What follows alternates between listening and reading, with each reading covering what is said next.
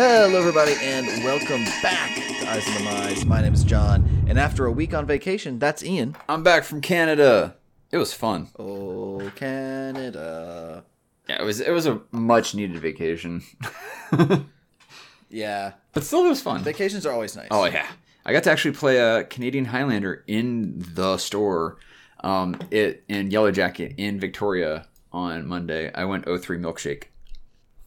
I mean, O3 Milkshake is kind of one of the best... Technically, it's one of the best phrases I've heard in Magic in a while. Technically, it's O2 Milkshake, but I decided I'm in Canada. I'm at Yellow Jacket. I'm playing Canadian Highlander, which I barely ever get to play, and I might as well go. I had a lands opponent just go infinite life on turn 3. Ooh. Fast Bond is a hell of a card. Yeah, Fast Bond's not fair Magic. Oh, and Ramanop Excavator. Yeah, that's not fair Magic. It was like turn 1 Fast Bond, turn 2 Ramanop Excavator, and then a Knight of the Reliquary as well, because it was just all fetch lands. They were just like, boop, got all my fetch lands back. They went down to like 10 life, and then they had enough mana still to produce a white mana to get the tutor that goes, the white tutor, Mystical. Oh, to get Zera'n Orb. Yeah, to get Zera'n Orb, put Zera'n Orb on top of the library, draw it the next turn, play Zera'n Orb on turn 3, and just go and sack all my lands, bring them all back with Ramanop Excavator, sack them all. It's like, so you lose a life to bring it to play the land, but you're gaining 2 off. But you're gaining 2 off of the Zera'n Orb, so you're losing 1 off the Fast Bond. Yeah, it was disgusting. Yep. And to be fair, my mana base did me no favors that whole evening. I think 1 game out of 6. It was a decisive, I think, 0-2, 0-2, 0-2. Yeah. 1 game of 6, I got above 6 lands. Ouch. There were a couple games I was stuck on 2, some on 3. Yeah. Yeah, it was one of those like, yeah, well, that's Magic. Yeah. Now, I'm not sure if the O3 Milkshake is better than the 5-1 split off of a Fact or Fiction. Wow. The 5-1 split being 5 cards and a $1 bill. Oh my god. Oh man, it's been a while since I've seen that one. That's a good one. Yeah. It's like, that is really good. Take the $1. Just take the $1. Come on. You know you want it. Anyways, today is July 26th. This is episode 65. Got to study to pass the class.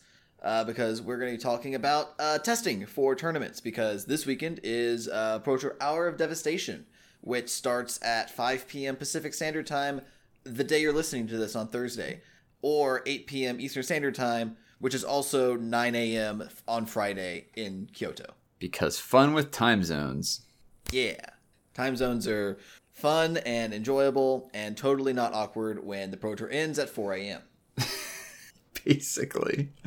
It's like, the worst part is like, now, I'm not saying the worst part, it's just from a subjective kind of view, and we'll talk about this later, is like, if you want to watch Standard, you basically got to stay up all night. Get your Red Bulls ready. You got to be a night owl, or catch them on the replay, because they're going to be showing the replay of each day. To be fair, day 1 Standard, yeah, if you want to see it live, have Red Bulls ready, because like day 1 Standard is basically people who work or SOL. Yep. Pretty much. Anyway. But that's one bit of our Eyes on the Community. The other bit is there is a cool Kickstarter that's going on right now that still has 10 days to go. Ian, tell us about Magic the Chefening. Okay, so Magic the Chefening is by Magic streamer Mr. Lubufu. That's Lubufu, or just Lucas. You might have recognized him. He did his own year of streaming most recently. Just finished it up a couple months ago, I think it was. But this the subtitle for this is "The Only Flavor Text is Deliciousness." So basically, it's a web series involving making Magic the Gathering oriented recipes. So his background set from the Kickstarter, which we'll link in the show notes, said for the past 7 years, I've produced tons of Magic the Gathering content, from opening packs, gameplay, strategy, lore, and more. I've had diverse video topics and made nearly 1,500 videos. Additionally, I've streamed countless hours of Magic Online, including completing the 365-day challenge, and now I've cooked up a new idea, Magic the Chefening. I want this to be my next major undertaking, and would like your help. I've actually guested on one of his streams one time, way back in the day. Good guy. Yeah. But Lucas is good people. Yeah. So in terms of community members, like, highly recommend doing this. there's a couple things you back at $1, like, and or $5. You'll get two days of ad-free early access to videos and stuff like that. Name in the credits of every video. It's like $5 get your, even $1 get your name in the credits. Just $1, and they are. He's currently at 410 of 650, so he's close. So yeah, get there. But some of the fun recipes: chicken parmagoif, which is a good one. Yep. I'm a big fan of Protein Hulk. Yeah, Protein Hulk's a pretty good one. I like the one of the stretch goals at 750. There's a gourmet special called Pernicious Mead, the playoff of Pernicious Deed. Pernicious. I mean, there's Deed. also just the cheese stands alone, which is a play off the card. The cheese stands alone. It's a fondue cheese plate. It's good stuff. Yeah. Who doesn't like fondue Exactly. cheese? But no, yeah. If you guys are looking for some fun magic chef food based stuff in your life, go check it out. The link will be down in the show notes. Yep. And for those of you who listened last week and are continuing to listen, thank you for joining me after my 15 minutes of mild insanity last week. Oh, come on. It wasn't that bad, dude. It was not that bad. I admit. Ian, did you have any thoughts on that before we get into testing? I'm sad to see the promos go. It sucks that we're not going to get a new avenue for art in terms of card art like we used to with the F&M promos. I'm sure they'll do something. They didn't mention that they're not going to do the GP promos. Yeah. So we're still going to get art from there, but it's, still going to be a shame. We're still getting GP promos. We're still getting game day promos, buy a box promos, launch day promos. We're still getting all those promos. Yeah. It's just cutting down a little bit. Yeah. Tokens. I listened to you had some good points with tokens. Honestly, like kind of almost a cottage industry is built up now about making your own tokens. Like Cardamajigs, they do an amazing job. But some official tokens are always nice to have. Foil ones are good to have. But this just gives people a different chance to express themselves via their tokens, which a lot of people usually will express themselves. So it's a shame that's going away, but at the same time, let's see how it plays out. I was kind of upset, but it's just like the initial knee-jerk reaction. Let's just give it a little bit. Because Wizards, like you mentioned, Wizards has definitely shown a propensity to look at what's happened and change it on the fly. And they've been doing that a lot lately, which is great. So yeah. I mean, also, it's everyone's knee-jerk reaction of, you're taking my toys away, don't take away my toys. Meh. So whatever. In any case, let's move on to testing because, it's Modern season for PPTQs, and you know how much we love Modern. The Pro Tours this weekend, and Ian is prepping for a different tournament this weekend, which is the Card Kingdom Rags to Riches tournament. Yeah. So that's a pauper tournament, which is fun. So we're kind of doing this to give an example of you can test for your F&M. You can test for something like a Rags to Riches. Now, what Rags to Riches does is it gives players a way to play pauper, which is all commons format. And it gives you a way to get in and get some modern staples. For instance, first place is a Liliana, Liliana Veil, Scalding Tarn. Oh man, I had it in front of me. Liliana Veil. I mean, I know in previous years they've had like Cavernous Souls, Expedition Verdant Catacombs. Yeah, well, not expeditions really. It's just been more of right. Here it is. Got it. Okay, so we got Liliana Veil, Tarmogoyf, Scalding Tarn, and a Misty Rainforest for first, or equivalent store credit for all of these options. For second, you get a Goyf, Tarn, and a Rainforest. Third and fourth is a Tarn and a Rainforest, and fifth through eighth is a Misty Rainforest. So there you go. If you get fifth through eighth place, you're at least walking out with like a $40-some card. Yeah. Which is not bad. You get first place, you're walking out with a bunch of stuff. And like I said, you also get store credit, so you can just literally take that like $30 to $40 worth of store credit that the Misty Rainforest is worth and turn it into another pauper deck because Card Kingdom sells cards. It's also Mox Boarding House too, but oh yeah, I mean, is it Mox Boarding House? Is the brick and mortar and Card Kingdom's the online store now? It's hard to distinguish the two. Yes, that's basically how. So you hear people mention Card Kingdom all the time. So both brick and mortar stores, both their Bellevue and Seattle-based locations, are now Mox Boarding House. Yeah. Their online storefront is still Card Kingdom. Okay, and I was right. So Misty Rainforest Modern Masters 2017, $35. Yeah. So you walk out there with either a Misty or $35 in store credit to Card Kingdom, which is value. Plus, it's only like like, I think it was $5-10 to enter or something like that. Yeah. Which was not bad at all. So the first question we kind of get out of the way, because we've talked about this before, is testing. Usually kind of a shortened of the word playtesting, where basically you are prepping for a tournament, you're prepping for, F&M, you're prepping for a PPTQ, you're prepping for an RPTQ or a GP, and you're just, you're playing the format to try to figure out, what's the secret to the format? Is there any secret tech? For older formats like Modern and Legacy, playing your deck to make sure that it's, still viable and what you need to play around. It's just basically trying to give you a as accurate idea of kind of the meta game that we talked about before, or kind of the local scene is going to be for a particular event. Yeah, like for me, for instance, with this Pauper tournament, I used to play Marasatron a lot last year. I haven't had a chance to actually touch my Pauper deck in about maybe 7 to 8 months. Who knows what the meta looks like now? My deck has changed a little bit. I have cards I need to pick up when I go to the store this weekend, but I'm doing this to get myself, shake off the rust, because Tron is not an easy deck to play regardless of the format it's in, and especially in a format where you have Brainstorm, Ponder, and Preordain available to you, which is insane. Because remember, Pauper Shirt has its own ban list, which is slightly weird, but it's actually it's basically all the broken things. Yeah. So some of your storm payloads are not going to be there, like the what's it called? You don't get Grape Shot, you don't get Empty the Warrens, you don't get Temporal Fissure. Yeah, and they've got some other kind of busted cards like Peregrine Drake, Treasure Cruise. Treasure Cruise. Ones that help you cheat on mana. The Cloud of Fairies to help with the flicker. Yeah, those things were crazy. But yeah, so I need to figure out what the format is. And since those cards were actually legal back when I last was playing it, it's like, all right, what's around now? Affinity's still around. Other ones are still around too. But yeah, you need to see it. For John, he's testing for a Modern PPTQ now. So he's testing some tweaks with the Storm deck. If you're testing for the Pro Tour, you're going to be usually you go to a house. Like we'll talk about, we're not going to be able to give you the pro side of the thing, but Wizards does an absolutely amazing job of producing video content now with Brian David Marshall going to these testing houses, and they've been doing it for the last couple of Pro Tours, and it's been amazing. So we get a little bit of a look inside how these guys test and stuff like that. Each team has their own different little way, but testing though, you just test. You play there's a couple different ways to do it. You can play the deck in what's called a gauntlet.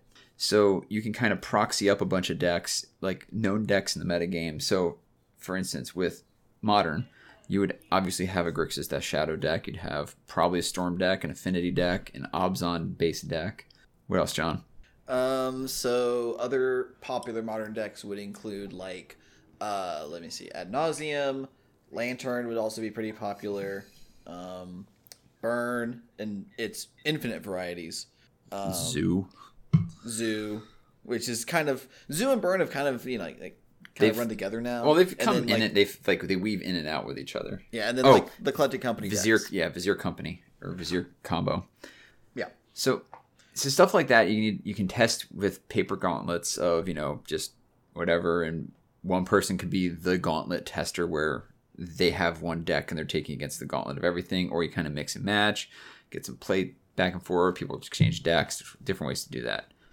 You can also just goldfish it, which is kind of like the nickname for taking a deck and playing a literal dumb opponent. Kind of like a whole goldfish in a bowl. It's just a goldfish. It's just sitting there. You're just playing the cards that you draw off the top of your deck and trying to see, what would I do on this turn? What would I do on that turn? Does this happen on this turn? Or is there something I need to worry about? Should I be playing around stuff?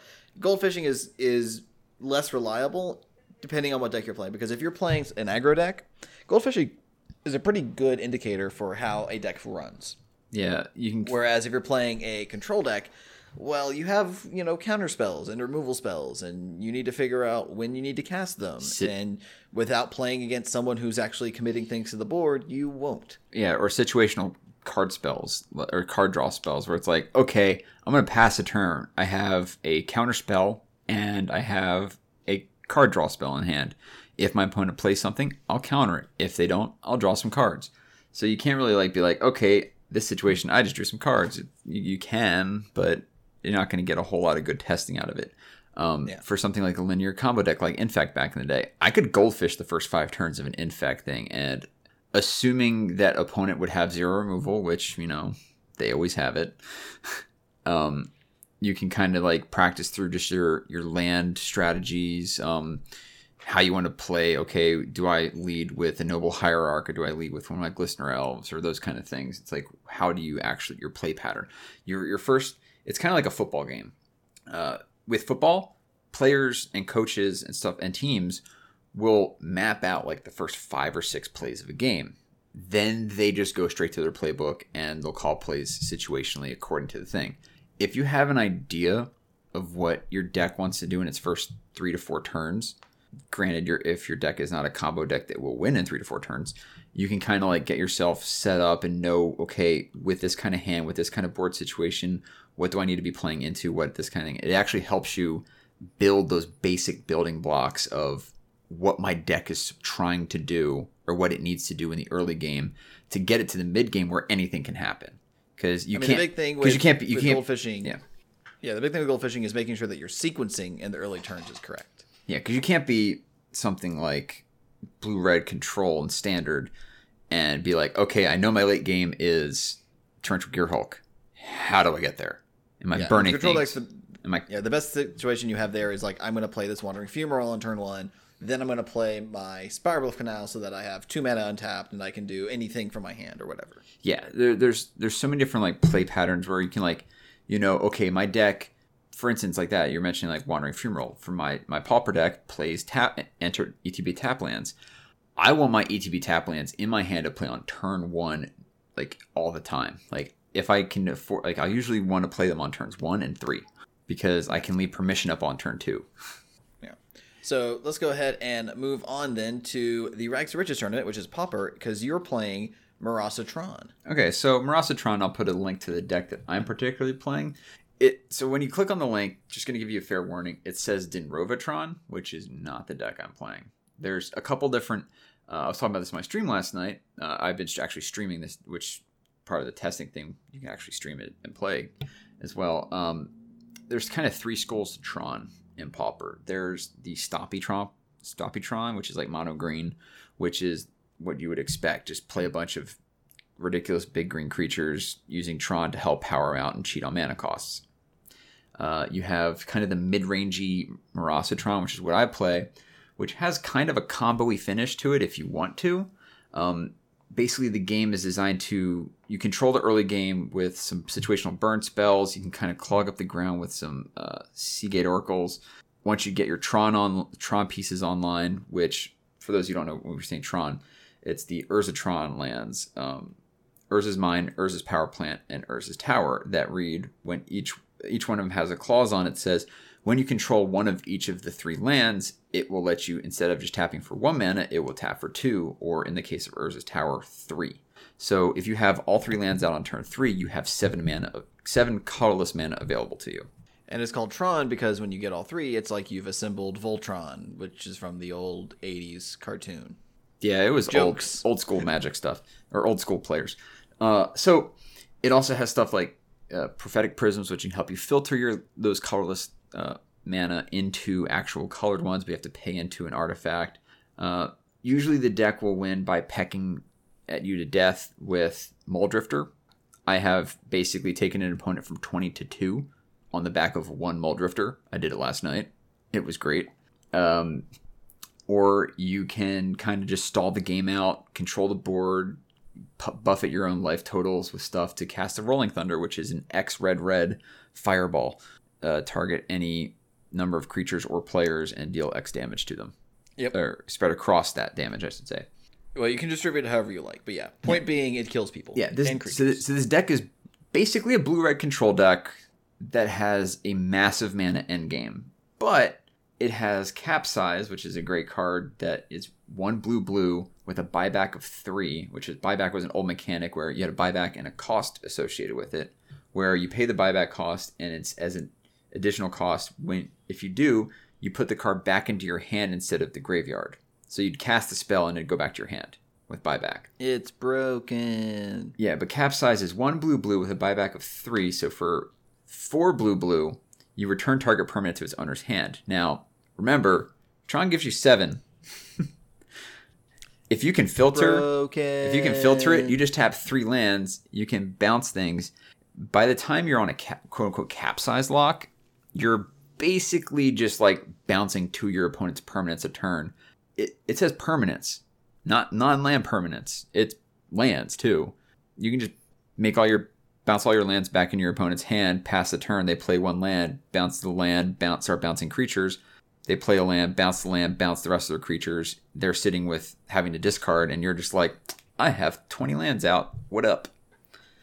Yeah. But the namesake of the deck is Pulse of Marasa, the common from Oath of the Gatewatch. 2 and a green, instant, return target creature or land card from your graveyard to its owner's hand. You gain 6 life. That combos with a card called Mnemonic Wall. So you use a card like Muldrifter, which has invoke cost. You play it, but you bounce it to the graveyard, or it goes to the graveyard instead of staying on the battlefield for a cheaper cost. But you draw 2 cards off of it. So you basically pay 2 and a blue, draw 2 cards, and then you can use Pulse of Marasa to get it back, and then play it when you have 5 lands out, and then it sticks as a 2/2 flyer that draws you 2 cards, and then you play Mnemonic Wall, which is 1 and a blue. It's a Defender 04 creature wall. When it enters the battlefield, you may return target instant or sorcery card from your graveyard to your hand. So you just bounce it back to your hand, and you can chump off a thing and play Pulse of Marasa back, gain 6 life, get a creature back, play Mnemonic Wall, bounce it back. Or you can also capsize your own Mnemonic Wall to bounce it back ad nauseum. It's gross. I love the deck because of that. And there's also that's the mid-range Tron. I kind of went on a tangent because I love the deck. Dinrovatron is something that kind of uses Ghostly Flicker, which is 2 and a blue, exile 2. It's up to 2 creatures, artifacts, or lands, I believe? Yeah, I just pulled it up. Exile 2 target artifacts, creatures, and or lands you control, then return those cards to the battlefield under your control. So you want to basically, if you have a Mnemonic Wall and Dinrova Horror on the battlefield, then you have Tron established, you can just bounce both of them almost ad nauseum. Because you basically cast the Ghostly Flicker, bounce them, Ghostly Flicker goes to the graveyard. They both enter the battlefield. You can use Dinrova Horror, which is a 4 blue and a black 4/4. When it enters the battlefield, return target permanent to its owner's hand. Then that player discards a card. So you basically start bouncing all of your opponent's things back to their hand. But the Mnemonic Wall targets the Ghostly Flicker that just got put in the graveyard. You return it back to your hand. You cast it again. Then you bounce both of those. You remove a permanent. It's disgusting. It's more of a control-y kind of deck. If you like just messing with your opponents, pick up one of these Tron decks. But to Goldfish, I can't really Goldfish a permissive deck like this because it runs a lot of counter spells, a bunch of burn spells. Funnily enough, Lightning Bolt is not the best removal in this format. Flame Slash is one of the better removals in the format. Yeah, 1 red, deal 4 to a creature. Pretty good. Yeah. Especially in a format like Pauper, which actually has a surprisingly high power level. Yeah, a lot of the Monarch cards actually are X4s. Which Monarch added a wrinkle to it with Palace Jailer and Marchesa's Rose. I've seen both. Is Palace Jailer a common? I thought Palace Jailer was an uncommon. Oh, Palace Jailer, or no, not Palace Jailer. There's one other one that's I'm sorry. Palace Jailer is the one I played in Highlander. There's another one. There is. Oh man, I know exactly which card it is. So anyway, so what? Talking about. So for a deck like mine that's permissive, running a bunch of those, a bunch of counter spells and stuff like that. Mystical Teachings and other things where I need to know what my opponent's played, I have to Goldfish a hand. So I mostly Goldfish to just check on my lands. So like I drew a 7. It had a ETB tap land, so Swiftwater Cliffs, which gains me a life. So I played that turn 1. I have 2 of the 3 Tron lands. I have a Muldrifter. I have a Pulse of Marasa. I have a Capsize. So it's one of those, if I can just get the green mana for Pulse of Marasa, I can cast Muldrifter on turn 3, draw a bunch of cards, hopefully hit something that can let me cast that, and the next couple cards actually do have an Expedition map, so I can hit Tron if I wanted to, or grab my green source. So it's a kind of a really fun deck. Goldfishing is not bad. Streaming is one thing I've been doing a lot too, to actually play the games, learn the some of the meta, because technically the meta is basically the same online as what you'll see at this tournament. Pauper is mostly played online. It's very rare to see an actual paper tournament, which is why it's amazing to have something like Card Kingdom, or now Mox, host these kind of events. So the common you were thinking of was Thorn of the Black Rose. Thorn of the Black Rose. Which is a 1/3. Yeah, there's also a white one.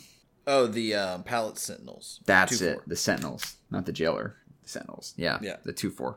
But yeah, X4s are really hard to hit in that format. If you guys like now, the funny thing about Pauper, and I'm saying it's mostly an online format, is because of how cards came out online. There are certain cards that are worth $25 online that aren't in paper. Gorilla Shaman being the key one. That card online is about a $15 to $20 card. In paper, it's a literal 20-cent common. Yeah, and then there's weird ones like Hydroblast and Pyroblast. It's weird. Yeah, so my deck right now is about $120 online. Of that $120 online, about 80 of it comes in the form of 9 cards. That 80, it's not the Tron lands. That those 9 cards could buy you the deck in paper nearly twice over. The deck in paper is $45. Yeah, which is not bad at all. Yeah, there's other cheaper, very affordable. Other cheaper options. There's budget options for Pauper out there too for online. It's a fun format. Check it out. We'll probably talk about it at some point. I want to get one of the Pauper aficionados on at some point. Yeah, Pauper is super sweet. It's surprisingly powerful too. Well, yeah, like I said, it's kind of legacy light, almost. And just like you have Brainstorm, Ponder, and Preordain all legal in the format. Yeah, it's kind of silly. It's goofy, but in a kind of pseudo less powerful, but still ridiculously powerful format, Modern. John, PPTQ season. What's up with that? So I'm playing Storm because it's good again, like you and do. Because there's no other deck I would rather play. And my testing is basically playing with friends here in the local area or playing on Magic Online. There's actually a store that has a Modern night on Wednesdays, but obviously we record on Wednesday nights, so kind of not able to play Modern in a store. But my bad. You could always talk to me about that. it's not you, it's me. Damn, I like it's always order me and sequencing. Nah, it's all good, dude. But jokes aside, playing Storm, it's much better now with Gifts Ungiven and Baral, and I had a really fun time. I was talking to one of my friends, Devin, who went down to the SG Open for the team one, where he was playing Eldrazi Tron, and he was asking me all about like the different Storm lines, and trying to probing and seeing what he should expect if he runs against Storm. And I'm like, well, Storm is still, no one agrees on how Storm should be built for the most part. I mean, the Gifts Ungiven Storm's decks are pretty set in stone at this point. It's still hilarious to me how there was the huge debate over whether you should be playing Faithless Looting versus Desperate Ravings in Storm before Brawl got printed and Probe got banned. That conversation always cracks me up. But I was trying some new cards out because there's new cards get added every set, obviously, and for Modern we have to look at Standard. And there was one card that I saw get printed. I'm like, this card's pretty good. I think Storm can run this. And it's Hazoret's Undying Fury. Which, for those of you who may not remember what it does, it is 4 red for a rare sorcery. And it says, shuffle your library, then exile the top 4 cards. You may cast any number of non-land cards with converted mana cost 5 or less from among them without paying their mana costs. And lands you control don't untap during your next untap step. It's widely considered the quote-unquote worst of the exert yourself cards.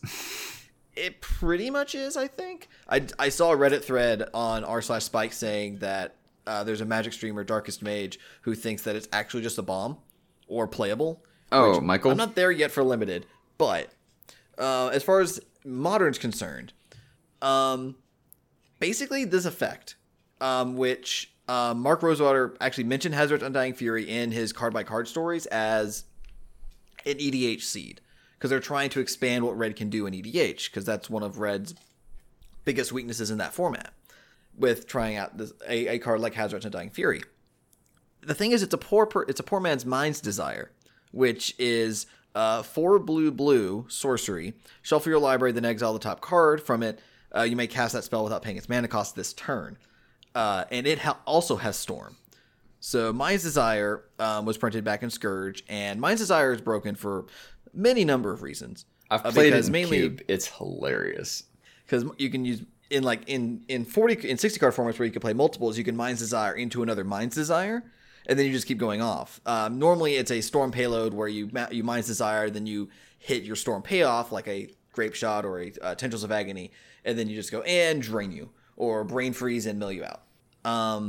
Whereas when you look at Undying Fury, it has the clause where it has to cost 5 or less. So that negates being able to cast Hazardous Undying Fury, hit another Undying Fury, and go again.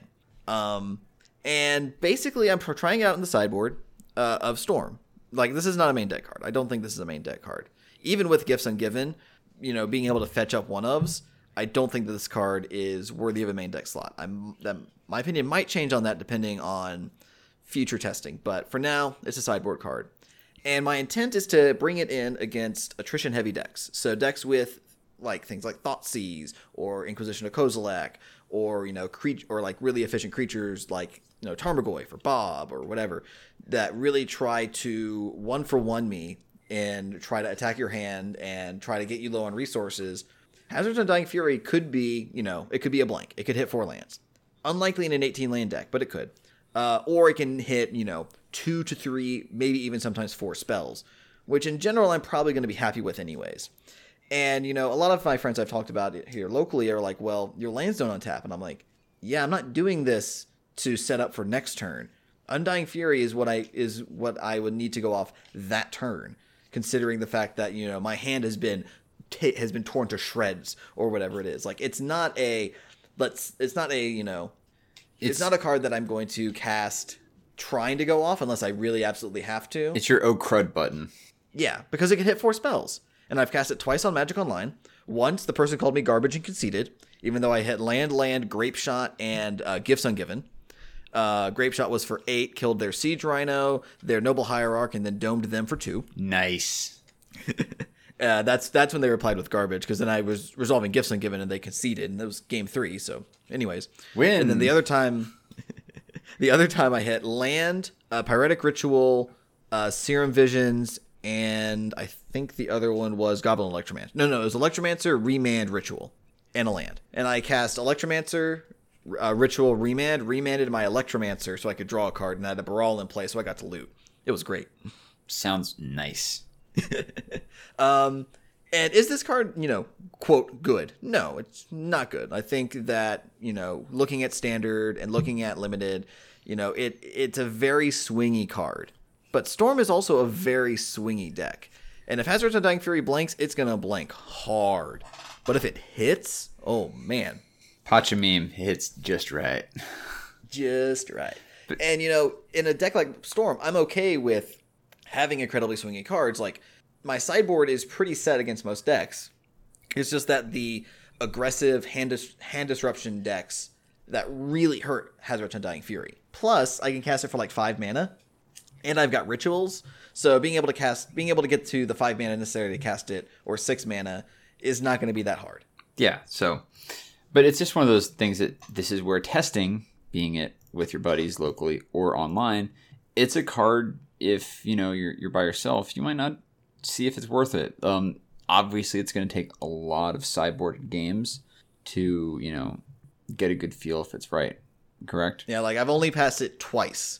So that's not enough data points to really justify whether or not I think this card is good or not. So now, we'll see. Okay, so if you're testing and you want to specifically test this card, so how do you kind of test the thing? Would you with your friends have a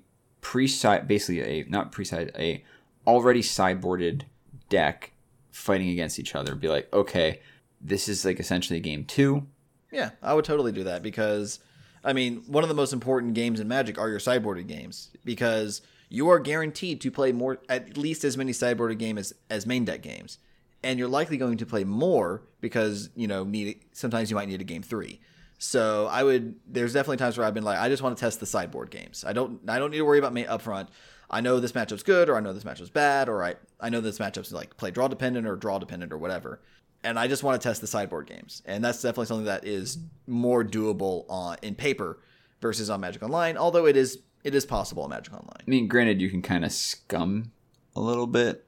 And by scum, I mean like you can just go into the free-for-all rooms Yeah. and just start jamming against a bunch of players. I mean, it's kind of bad taking a heavy or a full price deck into some of these just for fun, or you can take it into the singleton tournament Look, testing. I played kind of against rooms. Tron in one of the just for fun rooms. Okay, Yeah, I played against an Eldrazi deck one time with like a weird. When I was first coming up with like a mono green budget infect, I was like, what is this? What even is this?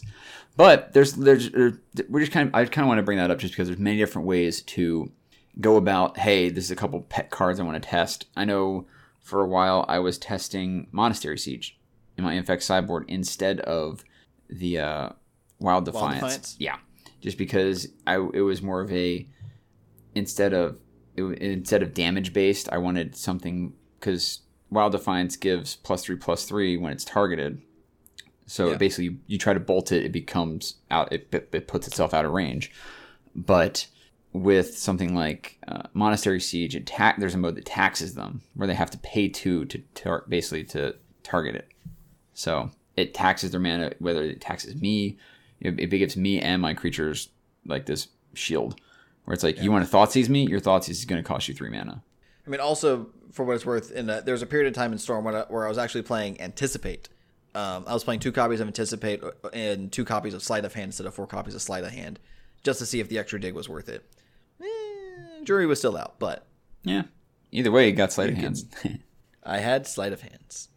Anyways, so that's basically it for me in Modern, because Modern is a format that rewards you for knowing your deck, and, sure, I could, go pick up, whatever the best deck is right now. It could be Affinity, it could be Lantern, it could be whatever, but I'm comfortable with Storm. I know how to play Storm, and that's what I'm going to play at these upcoming events. Yeah, so one thing kind of just before we move on to the pros is kind of at a mid-level testing thing. John says, oh yeah, he's got some buddies and stuff, plays locally.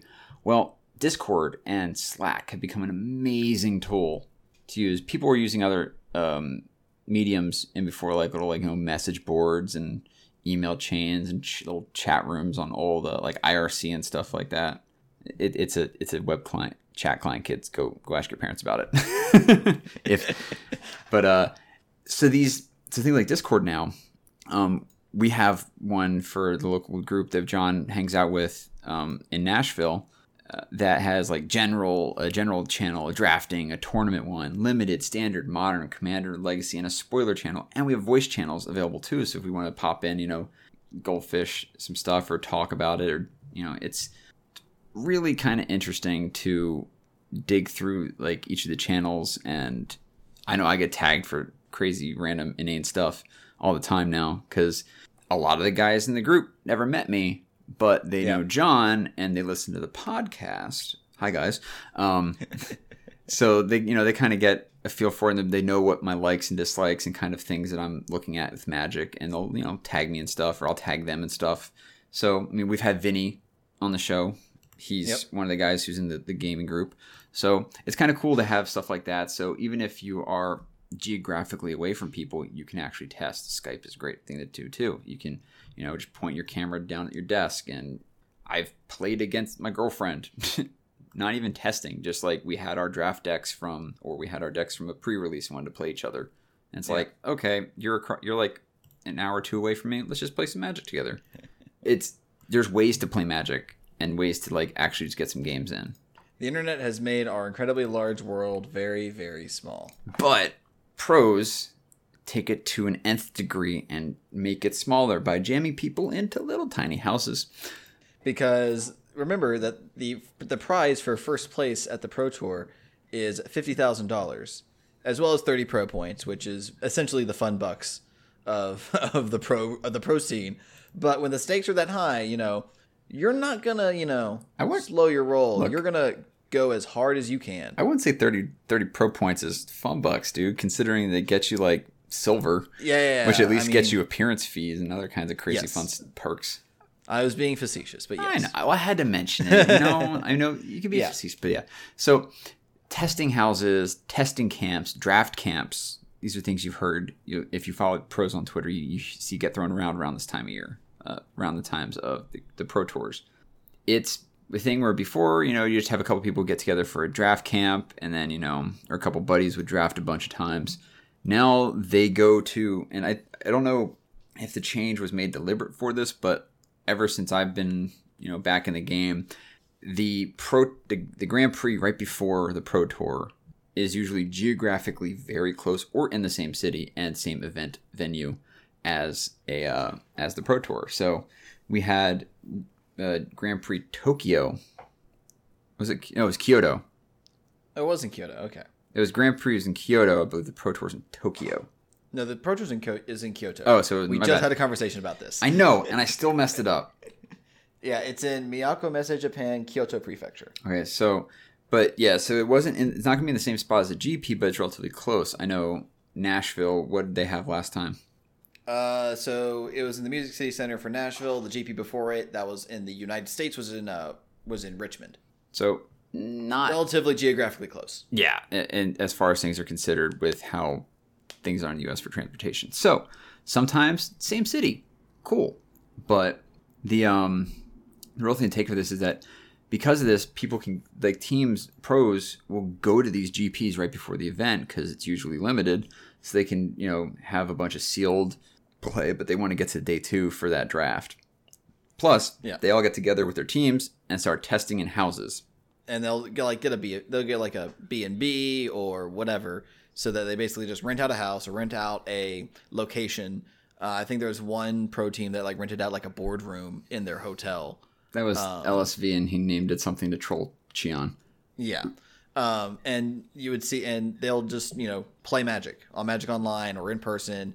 And, for them, this is their job. All of the above. Like, they'll have people playing Magic Online while 3 groups are playing in paper, and maybe 1 or 2 guys are, going over some pack 1 pick ones, and then they'll all get everybody together and draft, and then they'll only just draft. An LSV stream where Ochoa and Utter Layton were in his living room double queuing drafts.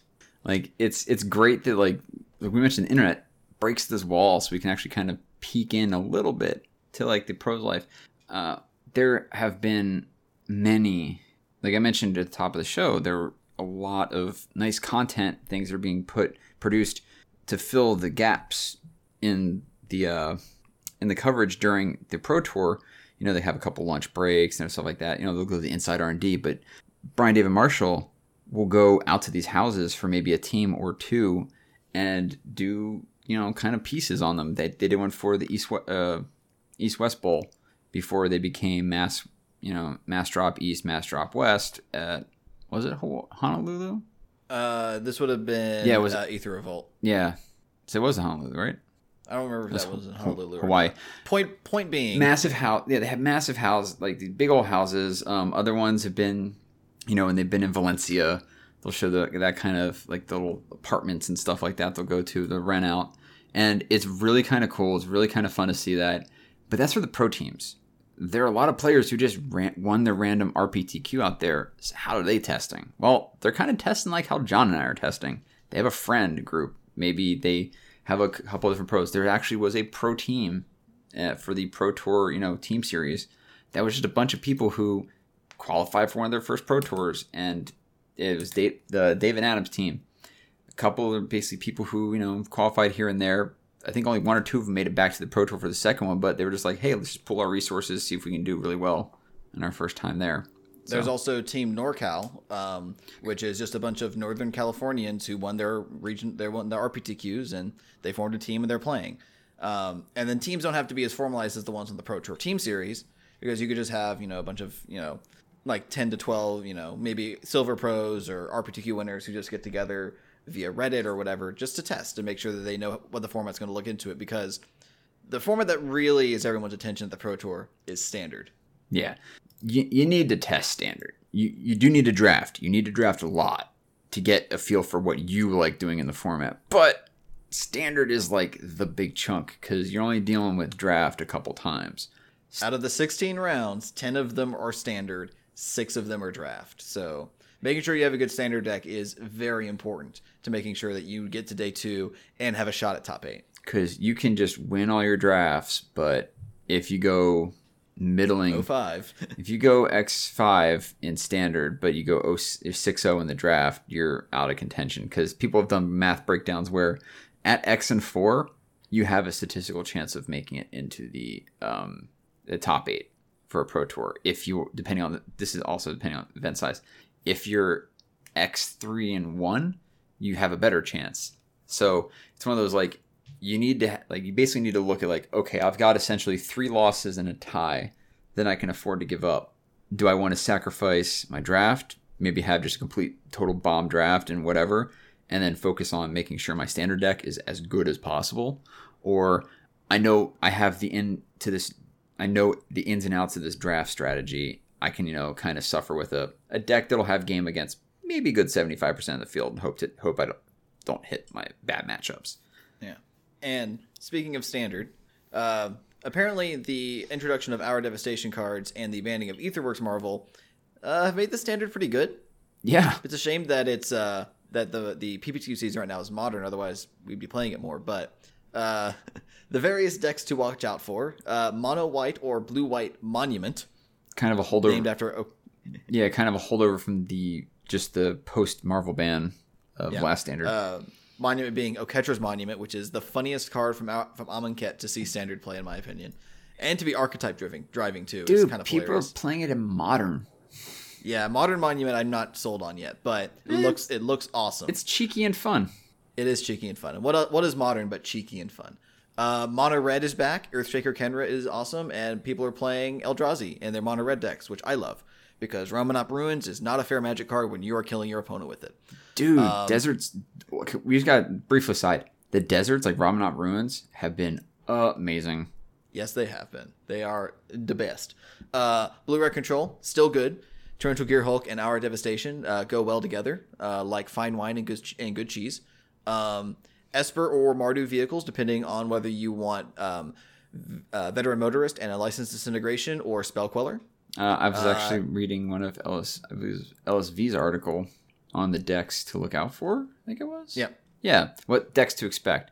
And some other ones on Channel Fireball that the ones to look out for are probably going to be Esper. Yeah. So because we'll Control's see about that. Big game. Yeah. Teamer Energy, still good. Caster Glorybringers and Chandra's. Finally, Chandra Torch of Defiance is seeing the amount of play that she deserves. And then the deck that kind of has surprised everyone, to Zach Elsick's dismay, mono white or blue white God Pharaoh's Gift. Now, let me tell you about a deck that is crazy, but also insanely popular and could potentially be just ridiculously good.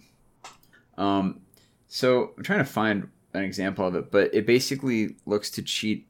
It uses the It uses Refurbish, which is 3 and a white, return target artifact from a graveyard to play, to put God Pharaoh's Gift, which is a 7-mana artifact, which, in case you are unfamiliar with its rules text, at the beginning of combat on your turn, you may exile a creature card from your graveyard. If you do, create a token that's a copy of that card, except it's a 4/4 black zombie.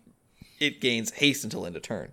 Now, it also is running Gate to the Afterlife, which is the card from Amonkhet that was like hey, look, there's this fetches card. it. It fetches it and puts it in the battlefield. But no, it's running Mausoleum Wanderers, Minister of Inquiries. Familiar yourself. Yeah, to put that stuff in the yard. Thraben Inspector, because it's just a solid card. Champion of Wits, Angel Invention, and Cataclysmic Gearhulk, because getting those back and just wiping boards is ridiculous. Also, getting back Angel of Invention and making a 6/6 flying vigilance lifelink haste is really good. It's very good. There's a reason that card went from being like $1 to now $8 or $9. Unfindable. Yeah. So funny about that, I actually retweeted someone mentioning like, hey, this card is starting to sell out. Someone I know who follows me on Twitter is like, hey, I might have bought out GP Petrano of this card when she retweeted that, and I'm like, well, my bad. There was one tweet I saw where somebody apparently ran into a Japanese LGS saying, do you have any copies of Angel Invention? They said no, and it's like, man, they're sold out everywhere. Yep. So this is one of those things where like having a big testing team maybe would have been able to keep that kind of thing in house, kind of like how basically like this is one of those decks that has game against a lot of the format, and say for instance this kind of thing had the mono Eldrazi, the mono color Eldrazi deck from Pro Tour Oath and Gatewatch. If that had leaked out somehow, because that deck came out of nowhere. Yeah. Had that deck like slipped out through somebody testing on Magic Online and 5-0ing a league or two, and this is also where like only getting 5 league pulls kind of, you might have a deck slip through the cracks and be lucky. Otherwise, this deck hits the 5-0 deck list. Everyone's like, that deck looks crazy. I'm going to play it. Enough people start playing it. More people start 5-0ing, and it snowballs. That's kind of what happened. White Blue God's Pharaoh Gift came out of nowhere to win an online PTQ. Out of nowhere. Yeah. And everyone's like, oh, this took down a PTQ, you say? Let's start playing it. And everyone's like, oh, this deck is good. Yeah, and now that this deck is a known quantity, people are going to commit sideboard slots to it or figure out whether or not their deck has a good matchup against it. And, you're going to see people start playing Crook of Condemnation or Scavenger Grounds as ways of interacting favorably against this deck, which... if this deck went into the Pro Tour Unknown, yeah, I think it would just wreck house because no one expected it. Yeah, I honestly think that, and I feel really bad for Zach because he's just like, man. But let's put it this way: Zach Elsick is a great deck brewer. Oh my god, his mind just works on different levels. Now everyone's like, oh yeah, he built Lantern. No. The community built Lantern. That man put it on the map. Yeah, but he can also brew his own. Blue Steel is a deck of his. I saw Saffron Olive play against it, which is a pretty hilarious deck. It's a Grand Arbiter deck. Or not Grand Arbiter. Grand Arbiter. Yeah, it's the mono blue guy from Scars that makes artifacts blue. And have some tap for mana. Yeah. So it's for these kind of like these small edges to break the format, like...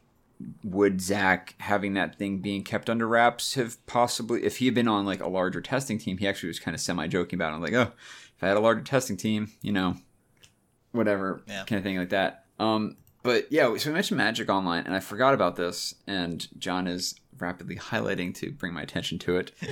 Not on purpose, I swear. No.